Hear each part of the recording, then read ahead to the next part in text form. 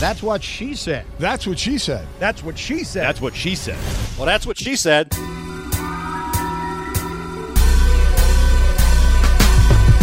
Welcome to That's What She Said, conversations with interesting people from the world of sports, music, comedy, and more, talking about their lives, careers, successes, and failures. I'm Adam Rutherford, and my dilemma is I simply cannot get my dog to learn recall and come back to me in the park when I let him off the lead. Okay, so the good news is that you mentioned that your dog is still a puppy and just a few months old. And that is very key, because if you ever went to the park with me and any of my three dogs, you would very quickly presume not to ask me this question, knowing that I would not be able to answer with any authority, because they do not come. In fact, when we go to my parents' house in Michigan for the weekend, if my dog Fletch runs into the woods and he doesn't come back, yelling come does not work. We are left with two equally bad options. One is just to keep yelling treat over and over until he eventually comes back. Or the very widely recommended, I think professionally derived practice of just screaming in a really high pitch until they think something amazing is going on, which really sounds just like this.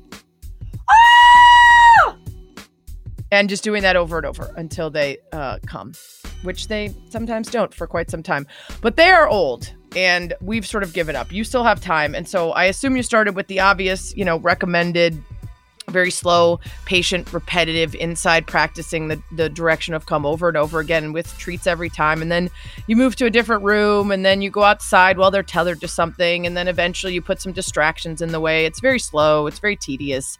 You can't let them off the leash and start calling when they're not ready yet, because then they just hear the word come as some sort of gibberish and they know it means nothing if they do it or not. So yeah, you also haven't, you have to make sure you haven't ruined the word, because if you only say come when they're bad and you want to discipline them, or when you want the fun times at the park to end, then they associate it with something bad. So maybe if you've done that, you could start fresh with a new word and make sure that they associate it with just treats and scratches and rubs and everything else whenever they come to you. So yeah, all that slow, tedious stuff. And then eventually you get to the park, and when they come to you, a lot of times they need to get a treat and then get to go back and play immediately, and then come get a treat, get to go run around again. So they don't associate it always with fun time being over. The key is patience. And that is why my dogs rarely come when called, but you've got time, and hopefully you will fare better than I have. The commish has spoken. My guest this week is Adam Rutherford. He's a geneticist, science writer, and broadcaster. He's got a new book called How to Argue with a Racist: What Our Genes Do and Don't Say About Human Difference. He has written for the science pages of The Guardian, presented a bunch of award-winning series and hosting programs for the BBC, and does a lot of work with Nature as well. We had a fascinating conversation. Nature, the magazine and publication, not the world, although I'm sure he works in the world as well. We had a fascinating conversation about race, and especially how it relates to our current struggles with each other as human beings, how it's a social construct and not a genetic predictor of intelligence or speed or any sort of other stereotypical characteristics tied to a person's skin color. And we talked about why he decided to devote his time as a scientist to writing this book, and how he was motivated by the idea that science is not an ally for those who want to divide humans based on race, and how recent unprecedented discoveries in human genetics have helped our understanding of human evolution, plus how a recent boom in the genealogy industry, so ancestry.com, 23andMe, those things, has sort of reinforced false ideas about genetic essentialism that white nationalists and racial purists misuse and misinterpret for their evil gains. So sort of by dismantling racist falsehoods using actual science, he can separate what race means for culture and aesthetics versus how it's been weaponized for hate and power. So yeah, really interesting conversation. I tried to keep up with his very smart brain. I did my best. I hope you can too. That's what she said. So regular listeners of the podcast will know I love a good, interesting book. I love conversations about social issues, and I love learning things and arguing with people. So this is all those things coming together. A great new book talking about the issues of race and helping win an argument. Come from a family of lawyers. Arming me with facts and information is about my favorite thing in the world. And so, Adam, I'm so happy to have you on. Before we get into the book, I just want, if you could let people know a little bit of your background. Oh, sure. Yeah. So I'm a geneticist. I've been a scientist since I was, since I was a tiny kid.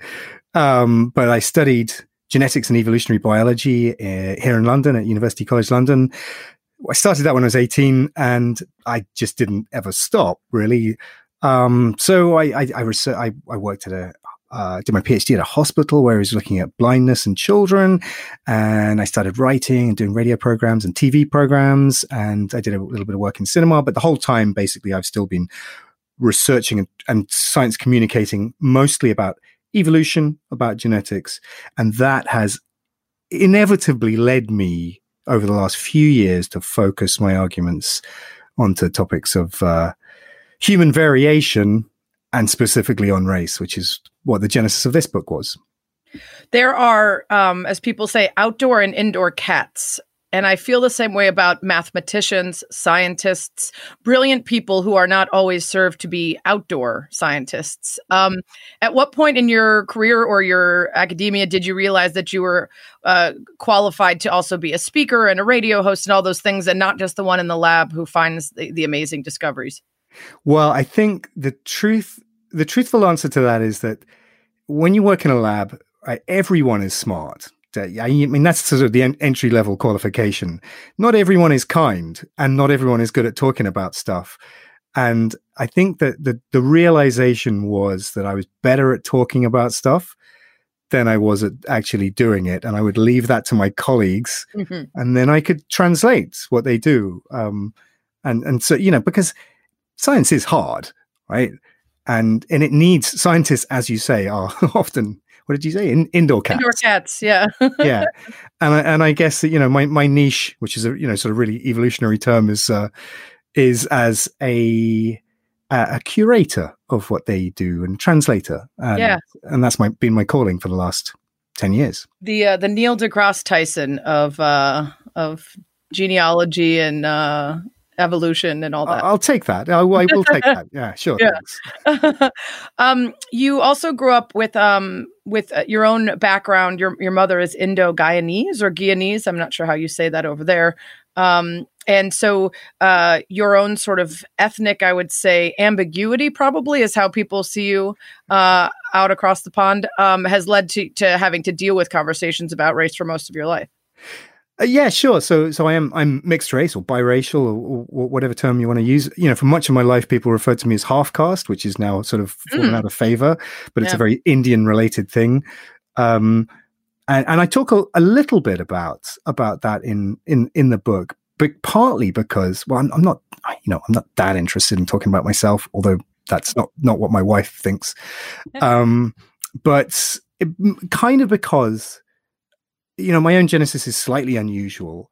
And yes, my biological mother is Indo-Guyanese, so she's Indian via Guyana, because during the colonial period, the British were in charge of Guyana, and they effectively enslaved people from India to work on the sugar plantations in Guyana.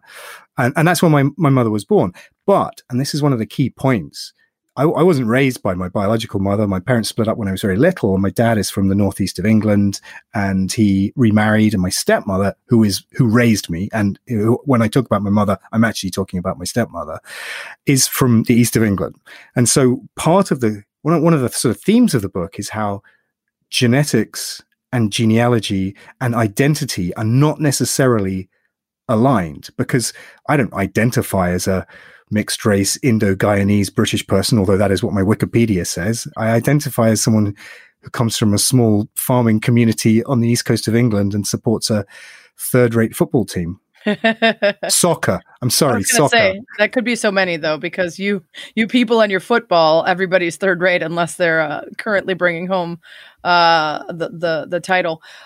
So you kind of I imagine, like you said, your work in evolution and genealogy and everything else happens you upon a lot of conversations about the things that are actually transferred via DNA versus the idea of race or races that we have as a society. But what inspired you to actually decide, I want to make a book of this, and I want to make this in part because I feel like the arguments being made by white nationalists and racists are based in science that is not fact?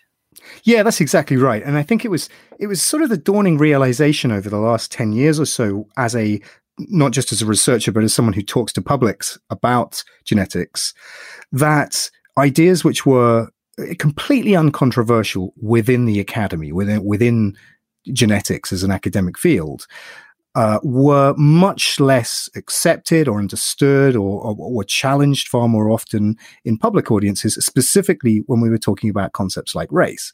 So what I mean by that is that race is a very real thing, but it is a social categorization. It's not a biological taxonomy.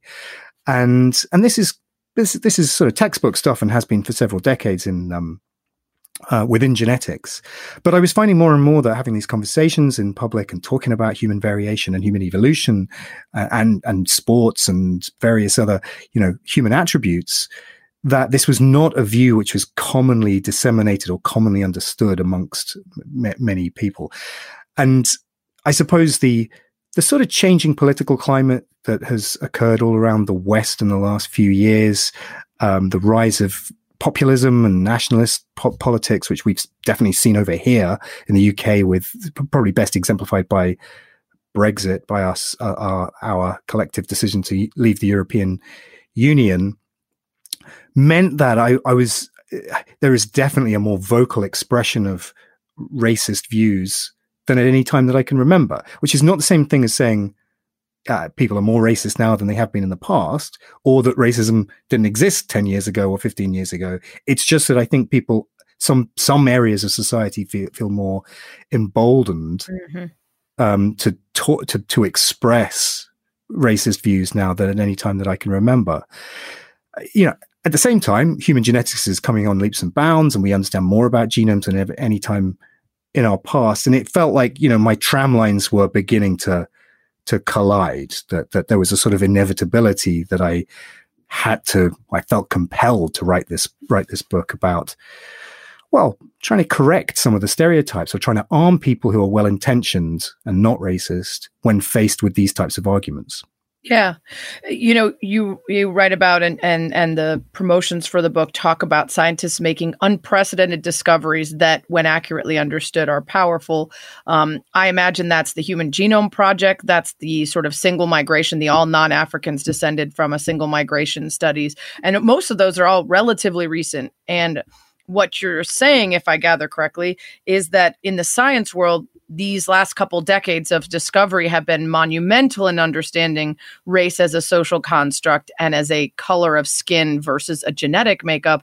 But because for so long we presumed and bought into ideas of race being about so much more than that, the time has not occurred, or the education has not occurred to flip us into understanding the newer discoveries. Yeah, I think that's right. And I think that the types of categorizations that we all sort of understand and use when we talk about East Asians or Southern Asians or Black people or Native Americans or whatever, the racial categorizations that are sort of socially used today, they're so embedded in our culture and have been in European culture. And by European, by extension, I mean North American descended European culture. They're just baked into our culture in a way that is very hard to sort of unpick, even with new discoveries from genetics. So, for example, concepts about racial purity or genealogy or genealogical lines they're very attractive narratives for us. We want to trace our roots. We want to understand our family, where we fit into this absurd picture that is humankind and the world. And we look for these threads and we look to science to support them. But actually, everyone is descended from the same group of people many times over. I can tell by looking at you right now that we're probably fourth cousins, right? Because most people are, fourth or fifth or sixth cousins if you're of, broadly European descent and light skinned.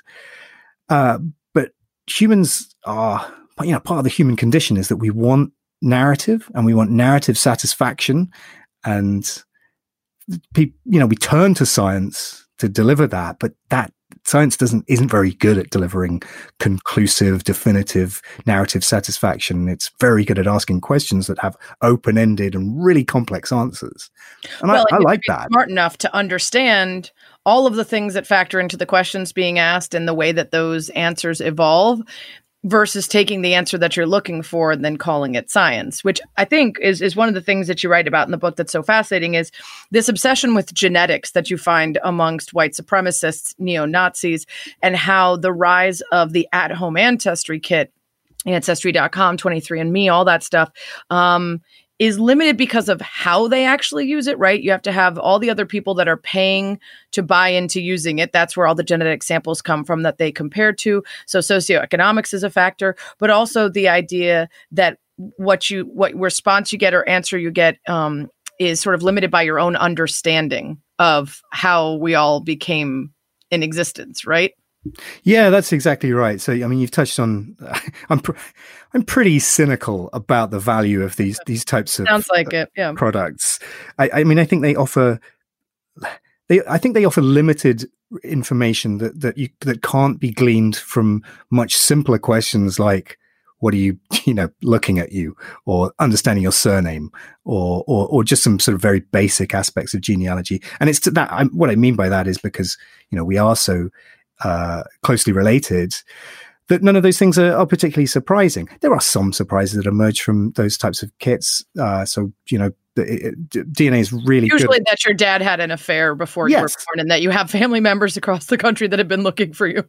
That's exactly right. I mean, one of the things that it's really good at, and we're at this time in history where a generation of people who were fathered by, over here, by GIs, during the Second World War, are rediscovering their actual biological ancestry or lost cousins, because DNA is really, really good at close relationships.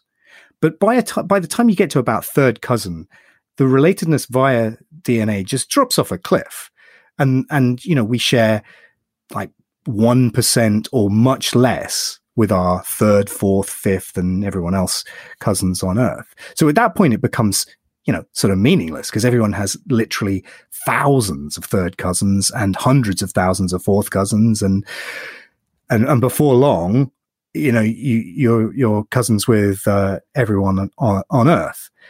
But that's not the story that people pull out of these tests. So I get emails from white people every single month saying, I'm either saying or asking whether they're descended from Vikings or not, right?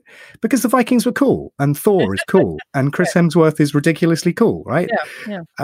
And the answer is, well, yeah, you are, because everyone's descended from Vikings. Like, it doesn't matter whether you're born in Stockholm or you have blonde hair and blue eyes. If any of your ancestors have been around Europe in the last 1,000 years, then you're descended from Vikings. And so it's a sort of meaningless thing to try and extract some sort of personal identification from ancestry that is, 1,000 years old or 40 generations old, but is also shared by enormous, incalculable numbers of people. It's a weird thing being a geneticist and actually telling people that genes are much less important than your own cultural identity. Right. But it's not just people who want to say that they're descended from Vikings. It's people who want to point to some sort of purity of race, and in doing so, elevate themselves above others. And I listened to a podcast with you where you gave some hilarious examples of people who find out that they have non-Aryan blood. These are white supremacists and Nazis and avowed racists that are literally engaging on message boards with other people where they are only hanging out with those people because they're also white nationalists and avowed racists. And they just say, try another company, or look in the mirror, and if you don't think you're Jewish, then you're not. I mean, yeah, I know. I wouldn't recommend anyone does this, but I've spent way too much time over the last 10 years hanging around on neo-Nazi message boards online, and I really, really do not recommend that you do this, because it's not good for one's mental health. But I was doing it in order to, partly so that you don't have to, but also to try and track these conversations about ancestral purity. And especially because, as you say, people are beginning to use, or, white supremacists are beginning to use the home ancestry testing kits in order to demonstrate their racial purity. I'm putting this in parentheses, and therefore, by extension, their racial superiority. And I began to notice a few years ago that occasionally someone would post their results, and it would be like, oh my God, it turns out, I've got recent ancestry from people or from places that I hate, that I absolutely despise. I got recent Jewish ancestry or recent African ancestry. And, not to trivialize it, but there is I think in the book in the book that's kind of Schadenfreude. Yeah, well, in the book I say it's like a tiny shaft of light in an otherwise dark place. But watching people fall apart when their whole identity, which is born of hatred, when the scaffold is taken away, when the crutches are knocked from under their feet, and they see this. But then so I'd been tracking this for a few years, and then a couple of years ago, some sociologists, Aaron Panofsky, over in the States, they documented this, and they went through the Stormfront web pages. Stormfront is the oldest white supremacist website, neo-Nazi website, and they documented like 3,000 comments in which someone had discovered non-North European ancestry, and they ranked the most common responses, and you just alluded to some of them. The most common was, well, you got this result with one company, try another company because you might get a different result. And in fact, tainted sample must not have been right. Well, so in fact, that is not the most ridiculous thing to say, because different companies do use different panels, and you can get legitimately different results, which also demonstrates the sort of right insecurity of those results anyway. But then the rest of the answers were just, full. I hope they're not a sponsor today. Anyway, go on.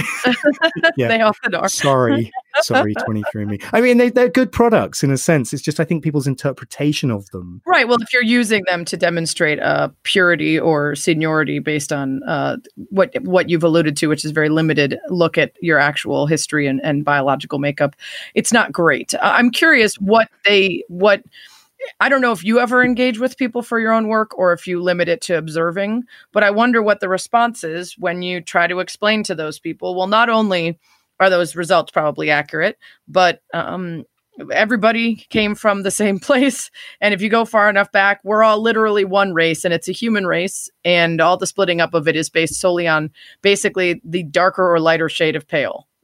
Yeah.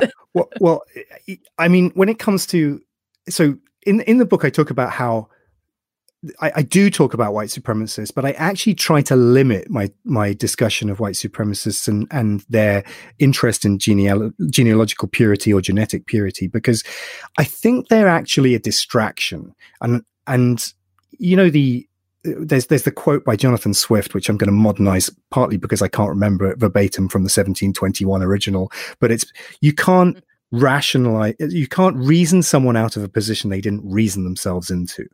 Right. And I think with neo-Nazis and white supremacists, they're not rational positions. These are ideological positions born of hatred. And in fact, you just said one of the answers which demonstrates that so conclusively, which is that when a guy finds out, and this is a documented case, when someone finds out that he's got recent Jewish ancestry, Ashkenazi Jewish ancestry, one of the responses is, if you look in the mirror and you see a Jew, then, if you don't see a Jew, then you're fine.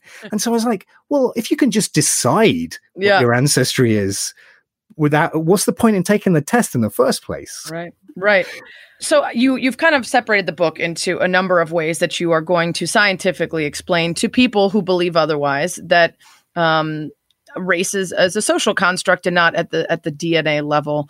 Its appearance, ancestry, athleticism, and intelligence. When you try to kind of take these falsehoods that we've all bought into and reveal them to be that, are you more interested in teaching people the science, or is your, like you said before, if you're trying to be that go-between between the very difficult scientific ideas and the things that people can actually grasp, the layperson, are you more interested in arming them with the way to discuss it? I don't know if those are necessarily different things, but what's more important for the world to catch up on, the literal science or just changing the larger ideas we have about how we're separated by color? Yeah, sure. So, I'm not under any illusions that I'm going to fix racism with this book, but there's a very specific aim for it because, we're in this era where race is in the public discourse all the time. And not that long ago, a couple of months ago, the all top 10 books in the New York Times list were about race. But I'm a scientist, right? And my approach to this is to talk about the science, of human variation and the history of my field, which is intrinsically linked with the creation of race and the creation of racism that we currently endure. And so my point and my shtick is that because science is so closely tied to historical racism and current concepts of racism, and because with this sort of renaissance in genetics and the home genetic test kits that we've been using, there is a sort of a recapitulation of a marshalling, in fact, of scientific ideas into justifying racial bigotry. And what I want is to say very clearly that you can't have my toys, right? You can't use science to defend your bigotry, and this is why. And on the one hand, it's the white supremacists with their half-assed ideas about racial purity, but I think I'm more focused and more interested in people who are not active racists, who are just normal people who don't consider themselves racist, but are well-intentioned, good people. But because of the how baked into our culture these sorts of stereotypes are about different races, we hold views which are effectively racist views, and they're not backed up by the science, and they're not backed up by data, but they feel experientially to be correct. Mm-hmm. That is one of the reasons why sport is so important in this conversation. And I'm a big sports fan, and I play a lot of sport myself, but I had to persuade my editors that including a quarter of the book on sport was a useful thing to do, because they were like, well, not everyone is a sports fan. Not everyone cares about cricket quite as much as you do. and especially Americans. There's no cricket in the book for the Americans. Okay, good. But I think this is the arena in which I think sport is one of the arenas in which we see stereotypes about people from around the world at elite levels doing things that normal humans can't do. I mean, you know this, but why am I telling you this? Right. So I realized halfway through that, I think I was explaining sport to you then. No, it's quite all right. I'm used to it. Trust me. But you do talk about the sort of pseudoscience that goes behind just generally accepted things that are not actually scientifically backed up, like Kenyan and Ethiopian runners are the best because of genetics, or Black people are not strong swimmers because of genetics. And is that just a failure of imagination? Is it an acceptance of something without wanting to do the work of digging deeper into all the many other factors that contribute to cultures, what they get involved in and what they succeed at?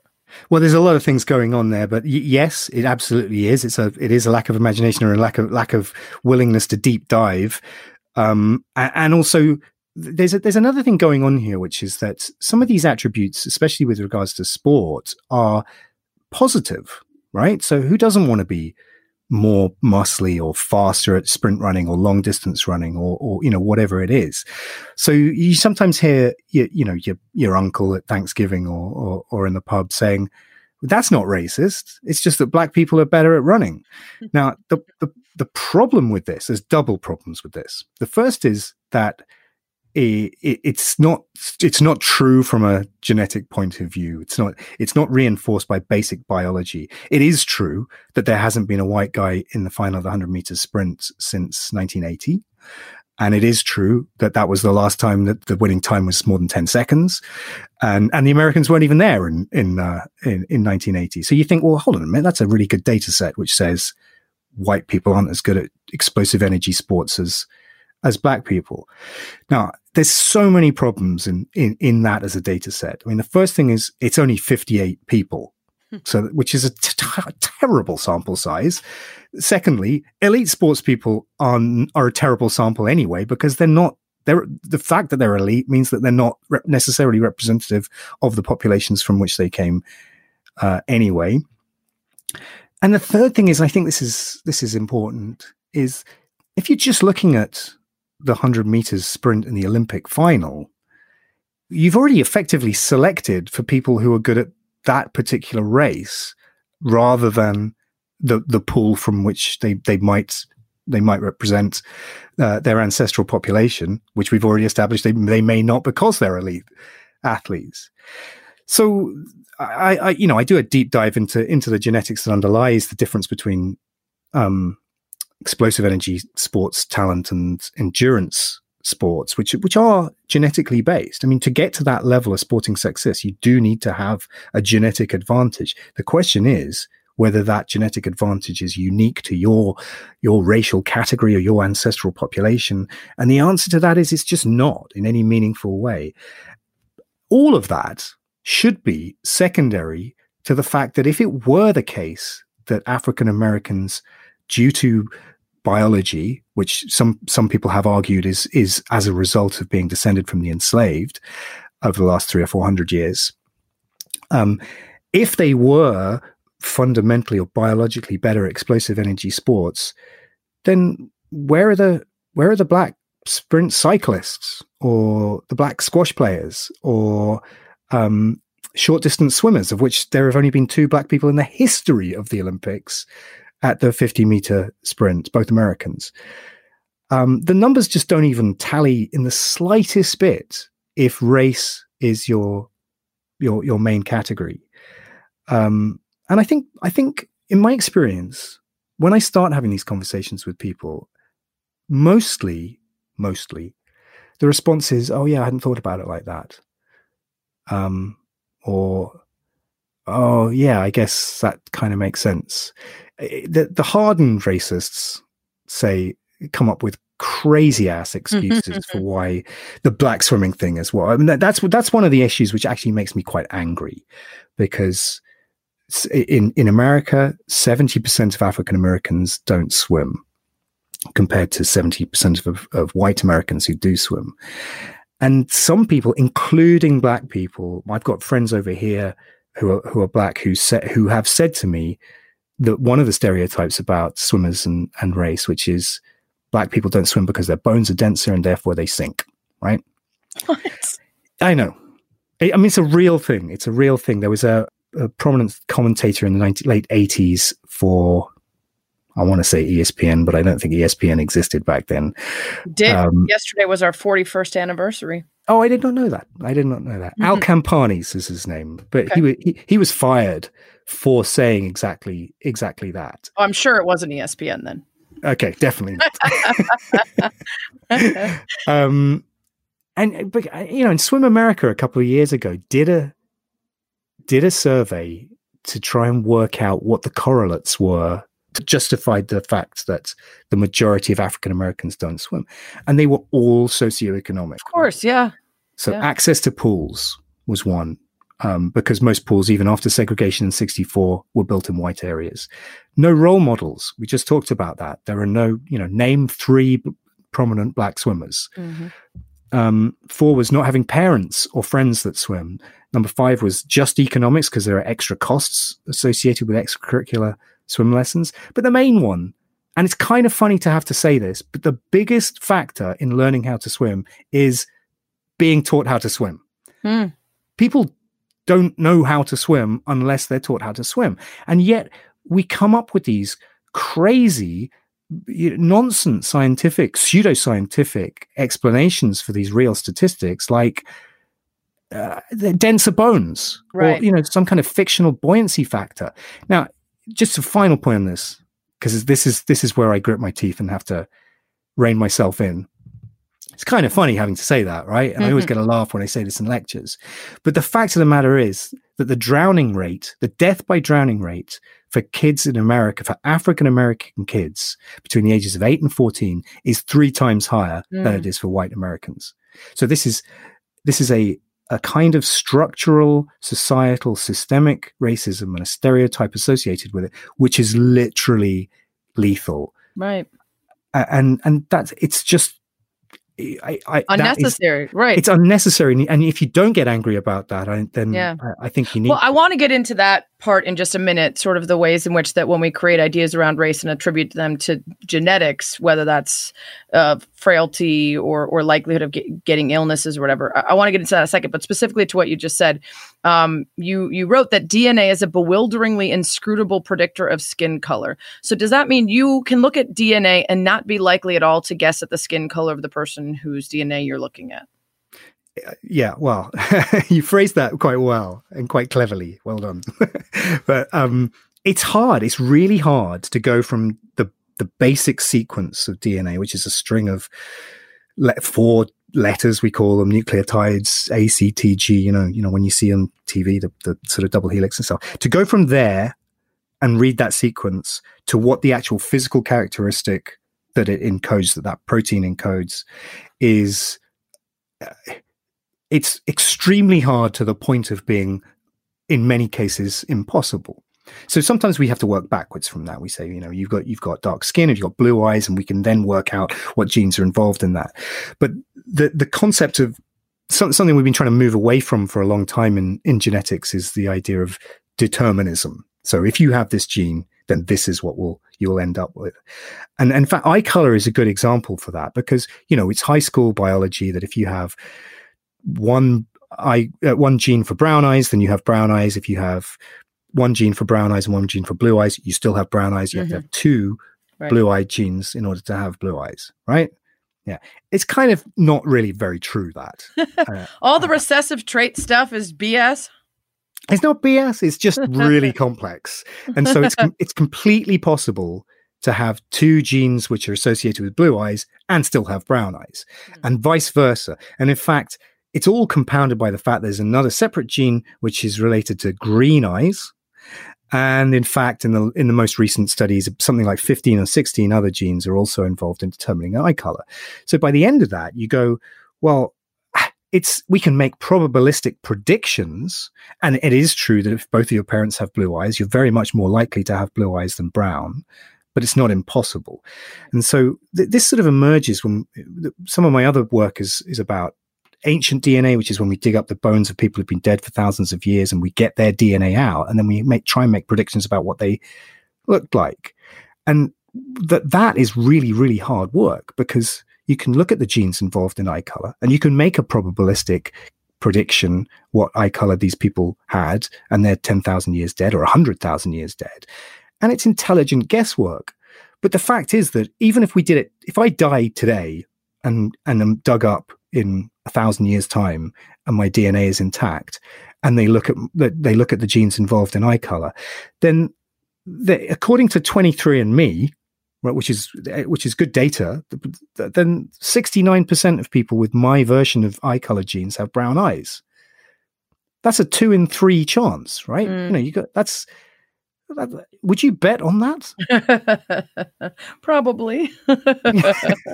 Well, okay, I wouldn't. I wouldn't. I wouldn't go based off my willingness to gamble. Okay, maybe not a great example, but you know, I just sort of worry that the sort of magic bullet of DNA over the last 20 years or so has sort of reinvigorated this deterministic view. Right. But so then when there are examples of, say, diseases that are supposedly proven in part because of genetics to disproportionately affect African Americans or Black people, some of them, it seems quite clear it's because of access to healthcare or racism in believing the symptoms, right? Things like the mortality of pregnant women that is disproportionately Black women are affected by that. But aren't there also some very specific and sort of rare diseases that are more commonly attributed to certain races regardless of their socioeconomic status? So sort of and sort of not. And this is the type of answer I give all the time. There are right. So medicine is heavily racialized anyway, and you just alluded to that. The infant mortality is way higher amongst African Americans than it is for Europeans, except for one specific situation in the States. And can you guess what that is? Mm-mm. It's the military. Huh. In the military, where access to healthcare is universal, the infant mortality rate between African Americans and white Americans is exactly the same. Wow. Which demonstrates quite clearly. Yeah, it's a control group. Exactly how socioeconomic that is. Having said that, there are definitely diseases, the frequency of which is increased in different racialized groups. The question is whether they are exclusive to those groups. So is this disease, does it only exist in African Americans or Ashkenazi Jews or whichever racialized group you want to talk about? And the answer to that is an absolute no. The frequencies are increased, but they're not unique. The first disease to be racialized was Tay-Sachs. So Tay-Sachs is a terrible disease that affects... Like sickle cell? Sickle cell is another one. It's not the same. Not the same. Tay-Sachs was identified in the 1880s as affecting only Jewish families. And it was immediately referred to as the Jewish disease. And this is a time of rising anti-Semitism, which is going to culminate in the Second World War. It was identified in two different families, both of which were Ashkenazi Jewish. It was identified 2 years later in a non-Jewish family in London. And because they weren't Jewish, it was given a different name, right? So immediately... You just made a new disease. Yeah, right? you just think, well, it can't be the same disease because these people aren't Jewish, right?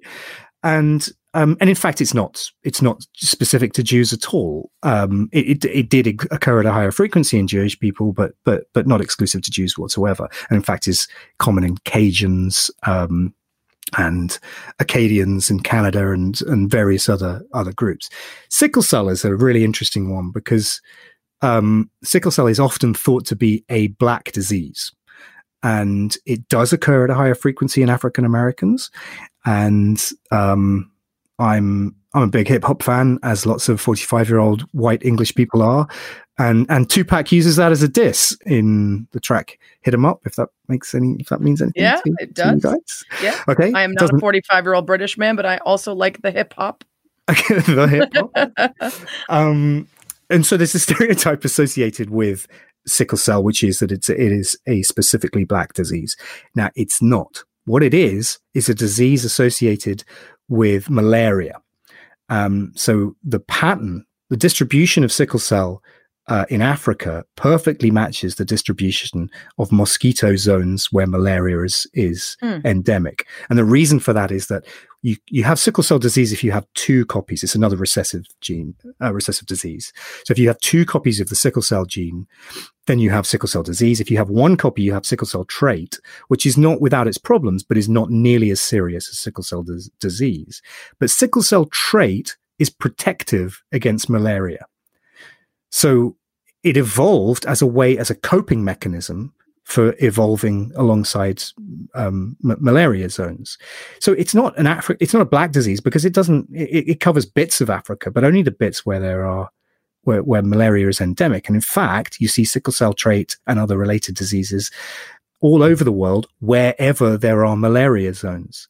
So yes, it occurs at a higher frequency in African Americans who are descended from West African people whose ancestors evolved alongside malaria. Is it unique to black people? No, it is not. It is common in South America, it's common in India, it's common in Greece, it's common in the Middle East.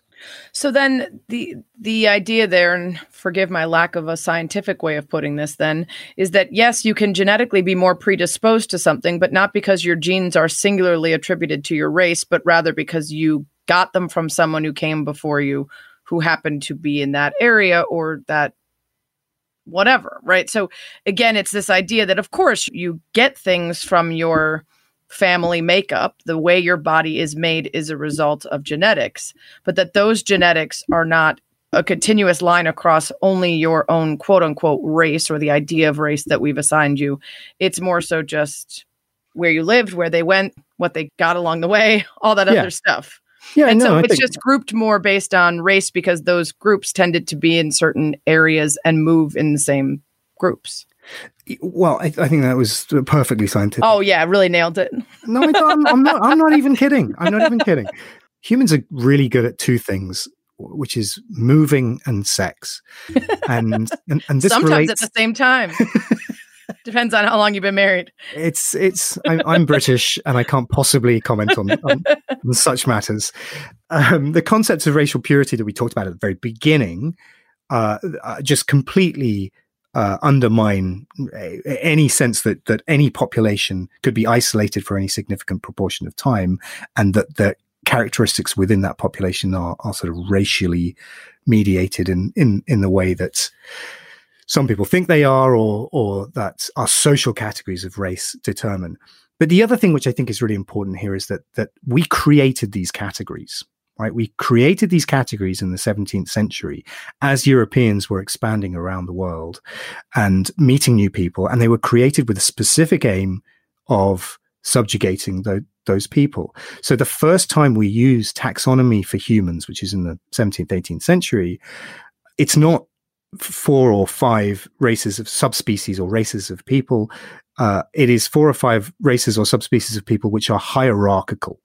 Right? They're ranked. And all of the categorizations and taxonomies used between the 18th century and the 20th century were ranked. They were hierarchical. And see if you can guess who came top every single time. Now, so we talk about Black people, right? We talk about Africa as a continent which consists of 54 countries and 1.3 billion people. When we look at the genetics within Africa, which we have only really been doing for the last 5 years, which is kind of absurd in itself. Right.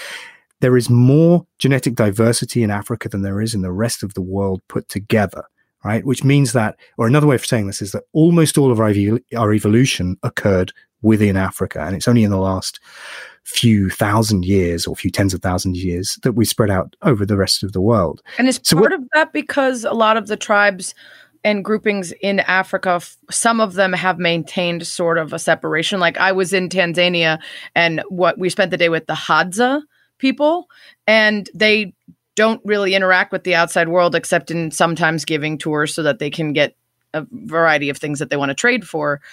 Or you hear about, tribes that live on an island, and like some white missionary will be like, I'm going to go save you and introduce you to God. And then they murder him and everyone's mad. And I'm like, well, I mean, that's where they live. Like, just leave them alone. That's what they want.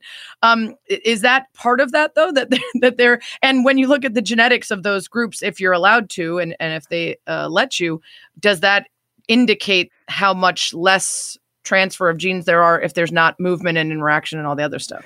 Do you know what? It's almost the opposite way around from that. Really? So even though we see we think of isolated populations within Africa, but it's more that because there's been so much movement within Africa over the last 100,000 years and beyond, that the variety is drawn from that. It's the other way around, because everyone else on Earth comes from a very small population, which was, even though it was migrating out of Africa, because it was such a small population, we are much similar to each other than the people who remained in Africa. Right.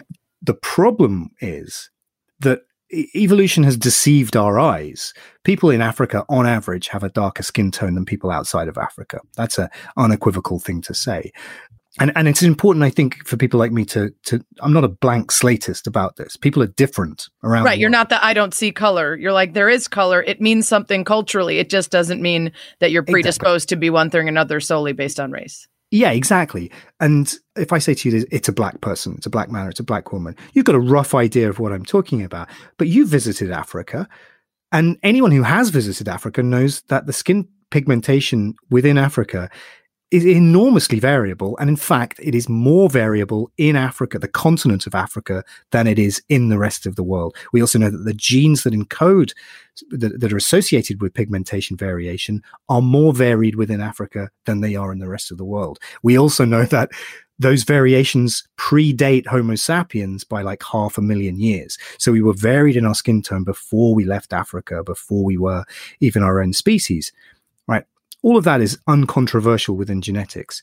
And yet we say Black people, right? African Americans is a even different and more, well, just different categorization at a genetic level because of the peculiar and pernicious history of transatlantic slavery. The majority of African Americans were descended from the enslaved of just 5 countries down the West Coast, and which were separate countries or separate tribal groups. And they're mixed and they're thrown together, and there's huge unnatural selection pressures due to slavery. There's a massive overrepresentation of female genes because men were more likely to be doing labor in fields which was much more dangerous, things like rice farming, particularly from people descended from Senegalese, who were experts in rice farming in the early days of transatlantic slavery, where malaria again becomes endemic. So the death rate for men was way higher. On top of that, you've got another social phenomenon, which is white slave owners raping their female enslaved. And so again, there is a much greater representation of female African DNA in the African American population. But as a result of that, most white Americans with long-standing American ancestry have a significant proportion of African DNA, and all African Americans have a significant proportion of European DNA. So you've got this, completely unique population structure within America, which is as a result of the wickedness of transatlantic slavery.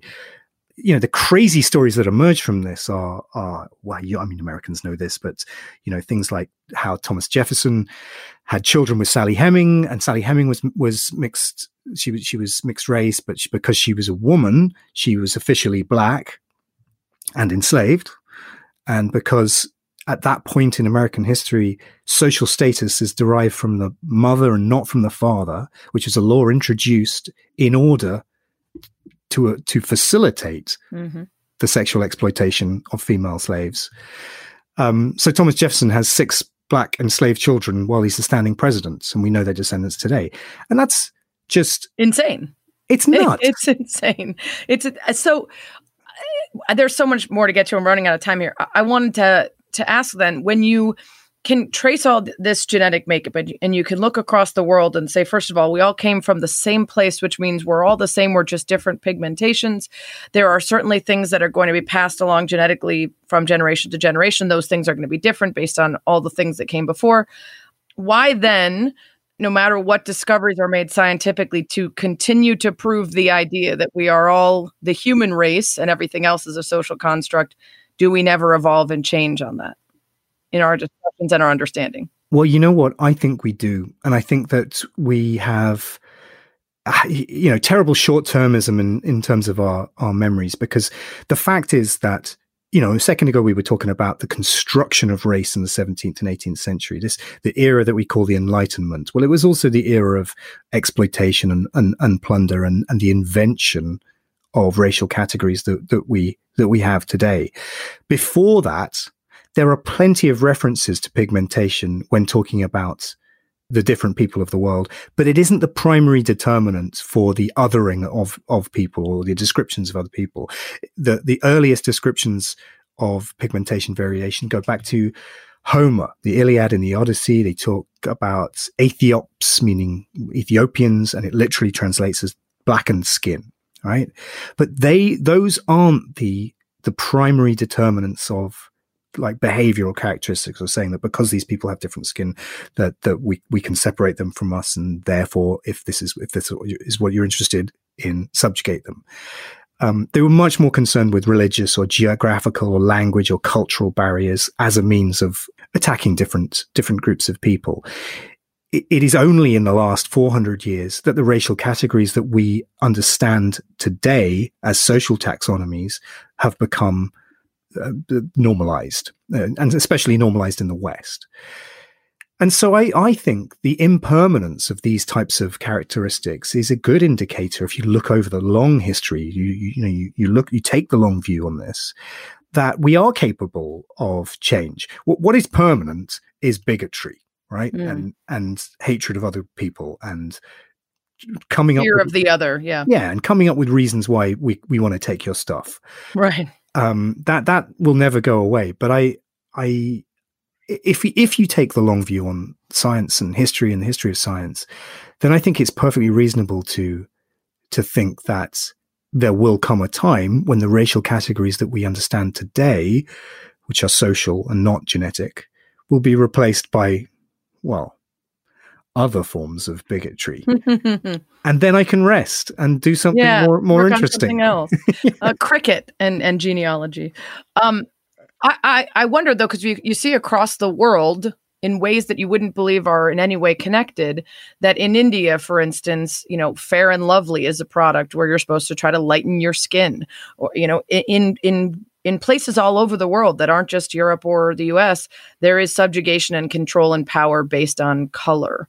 Why do you think that is a thing? Is it just because it is an easily visible separating tactic that doesn't allow you to ever have to engage beyond the skin deep in whether someone is caring or qualified or smart or worth treating as a human? Yes, I do. I think that is the answer. I think that we are a very visual species. The first thing that we do when we identify someone is, man or woman. See if they're hot. Yeah. Skin color. Oh, I'm sorry. Yeah. I wasn't. This is a video call for the listeners. But yeah, we see it's a categorizing characteristic phenotype, which is easy to recognize. Right. And you said it a minute ago. I don't think it's when people talk about them being colorblind, or I don't see race. Well, that's not useful either. Mm-hmm. One of the things I say in the book is that, for a long time, well-meaning people say things like race doesn't exist. And I know what they mean, and I've done it in the past. What we mean is the genetics that underlies human variation doesn't tally with the social categorizations of race. Therefore, race is a social construct. But that's a lot less pithy than saying race doesn't exist. Race does exist because it's a social category. And, sometimes you hear people saying it's just a social construct, right? As if social constructs are somehow less enormously powerful. Yeah. Yeah. They're less valuable than biological constructs. Well, that's nonsense too, because time is a social construct and money is a social construct. And you don't get people saying, I'm not going to pay you. Right. Because money isn't a real thing, or that I'm going to. One of my aunts did that once. She was like, I'm not the same as my corporeal body, so I don't owe you the cost that my corporeal body would for the crime I committed. That's a story for another time. Yeah. Or I'm not going to. I'm half an hour late for this meeting because. But time is a flat circle, so. Yeah, it doesn't, I'm just not on your time. Right. And the other thing is we don't have biological relationships with very many people during the course of one's life, and as a scientist, it's even less. But we have social constructs, we have social interactions with everyone that we meet. That's what we're doing right now. Right. So to say it's just a social construct is to fully misunderstand what humans are. Yeah. So you mentioned earlier, and this I think ties into the idea of I don't see race or I don't see color, and how that can be actually incredibly dangerous. It's specific to, and you have a foreword in your book that sort of updates it based on the fact that not only was the civil and social unrest relating to George Floyd going on in our country around race, but also COVID-19 and the disproportionate effects it had on people of different races. In the U.S., the Centers for Disease Control and Prevention actually withheld national level data about the disproportionate impacts on Black and Latinx and other people until a lawsuit threatened them to reveal it. In the United Kingdom, a government agency removed almost 70 pages of research from communities that pointed to structural causes of the unequal toll it was taking on Black, Asian, and minority groups. So if you ignore the races, then you don't look for the clues that tell you why they're being let down by the system. But that's to the earlier point about stuff like sickle cell and otherwise, what we've seen is that COVID-19 and other diseases will reveal to us the many things outside of race that are actually determining the impact something has on a race. Yeah, that's exactly right. And we began to see the racialization of COVID from a medical point of view. It was already racialized as soon as it was identified as being a Chinese disease, but that's a separate issue. We saw that as early as March in the US and in the UK because Black and Asian people here were more likely to get infected and die, and Black, Asian, and Hispanic, Latino people in America. Immediately, people started clamoring to come up with a biomedical and therefore genetic basis for this incredible discrepancy. But the truth is, we didn't need to do that. There may be something at a molecular biological level that we haven't identified yet, which may contribute to the disparity that we see. But the reason we don't need to clamor for that is because medicine is racialized anyway, and COVID is not special in this regard. And all infectious diseases affect those communities more for socioeconomic reasons. That those groups of people tend to be lower socioeconomic status. They tend to be in urban concentrated living areas. They tend to be in multi-generational households, and therefore old people who are more susceptible to the diseases are exposed to them. They tend to have not to have high status jobs. We call them key workers here in the UK. So didn't have the option of locking down and distancing him. Yeah, because they were still taking out our trash and being nurses in hospitals and doing the jobs that, people like you and me could happily do from our bedrooms, podcasting and writing, right. When they were out maintaining the city. So their risk levels are always going to be higher because of their socioeconomic status. We didn't need to do the molecular biology of the racialization of COVID because it's not different from any other infectious diseases that are already heavily racialized. And yet, as soon as those data started to happen, people were going, well, doesn't this show that race is a biologically meaning categorization? Because we're now seeing these sorts of results.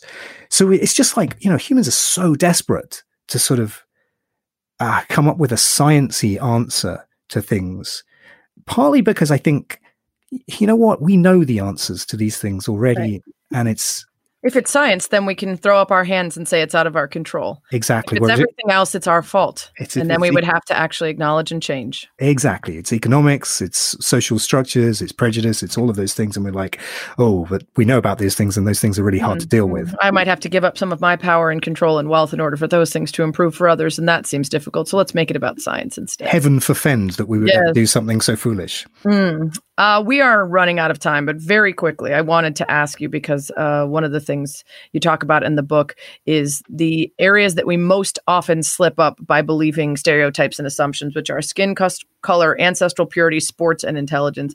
When you're sending people out into the world, hopefully they will read the book to get all the nitty gritty or find other sort of information. How do you recommend that they approach or begin their journey into understanding how they have been misled or they believed in the wrong things?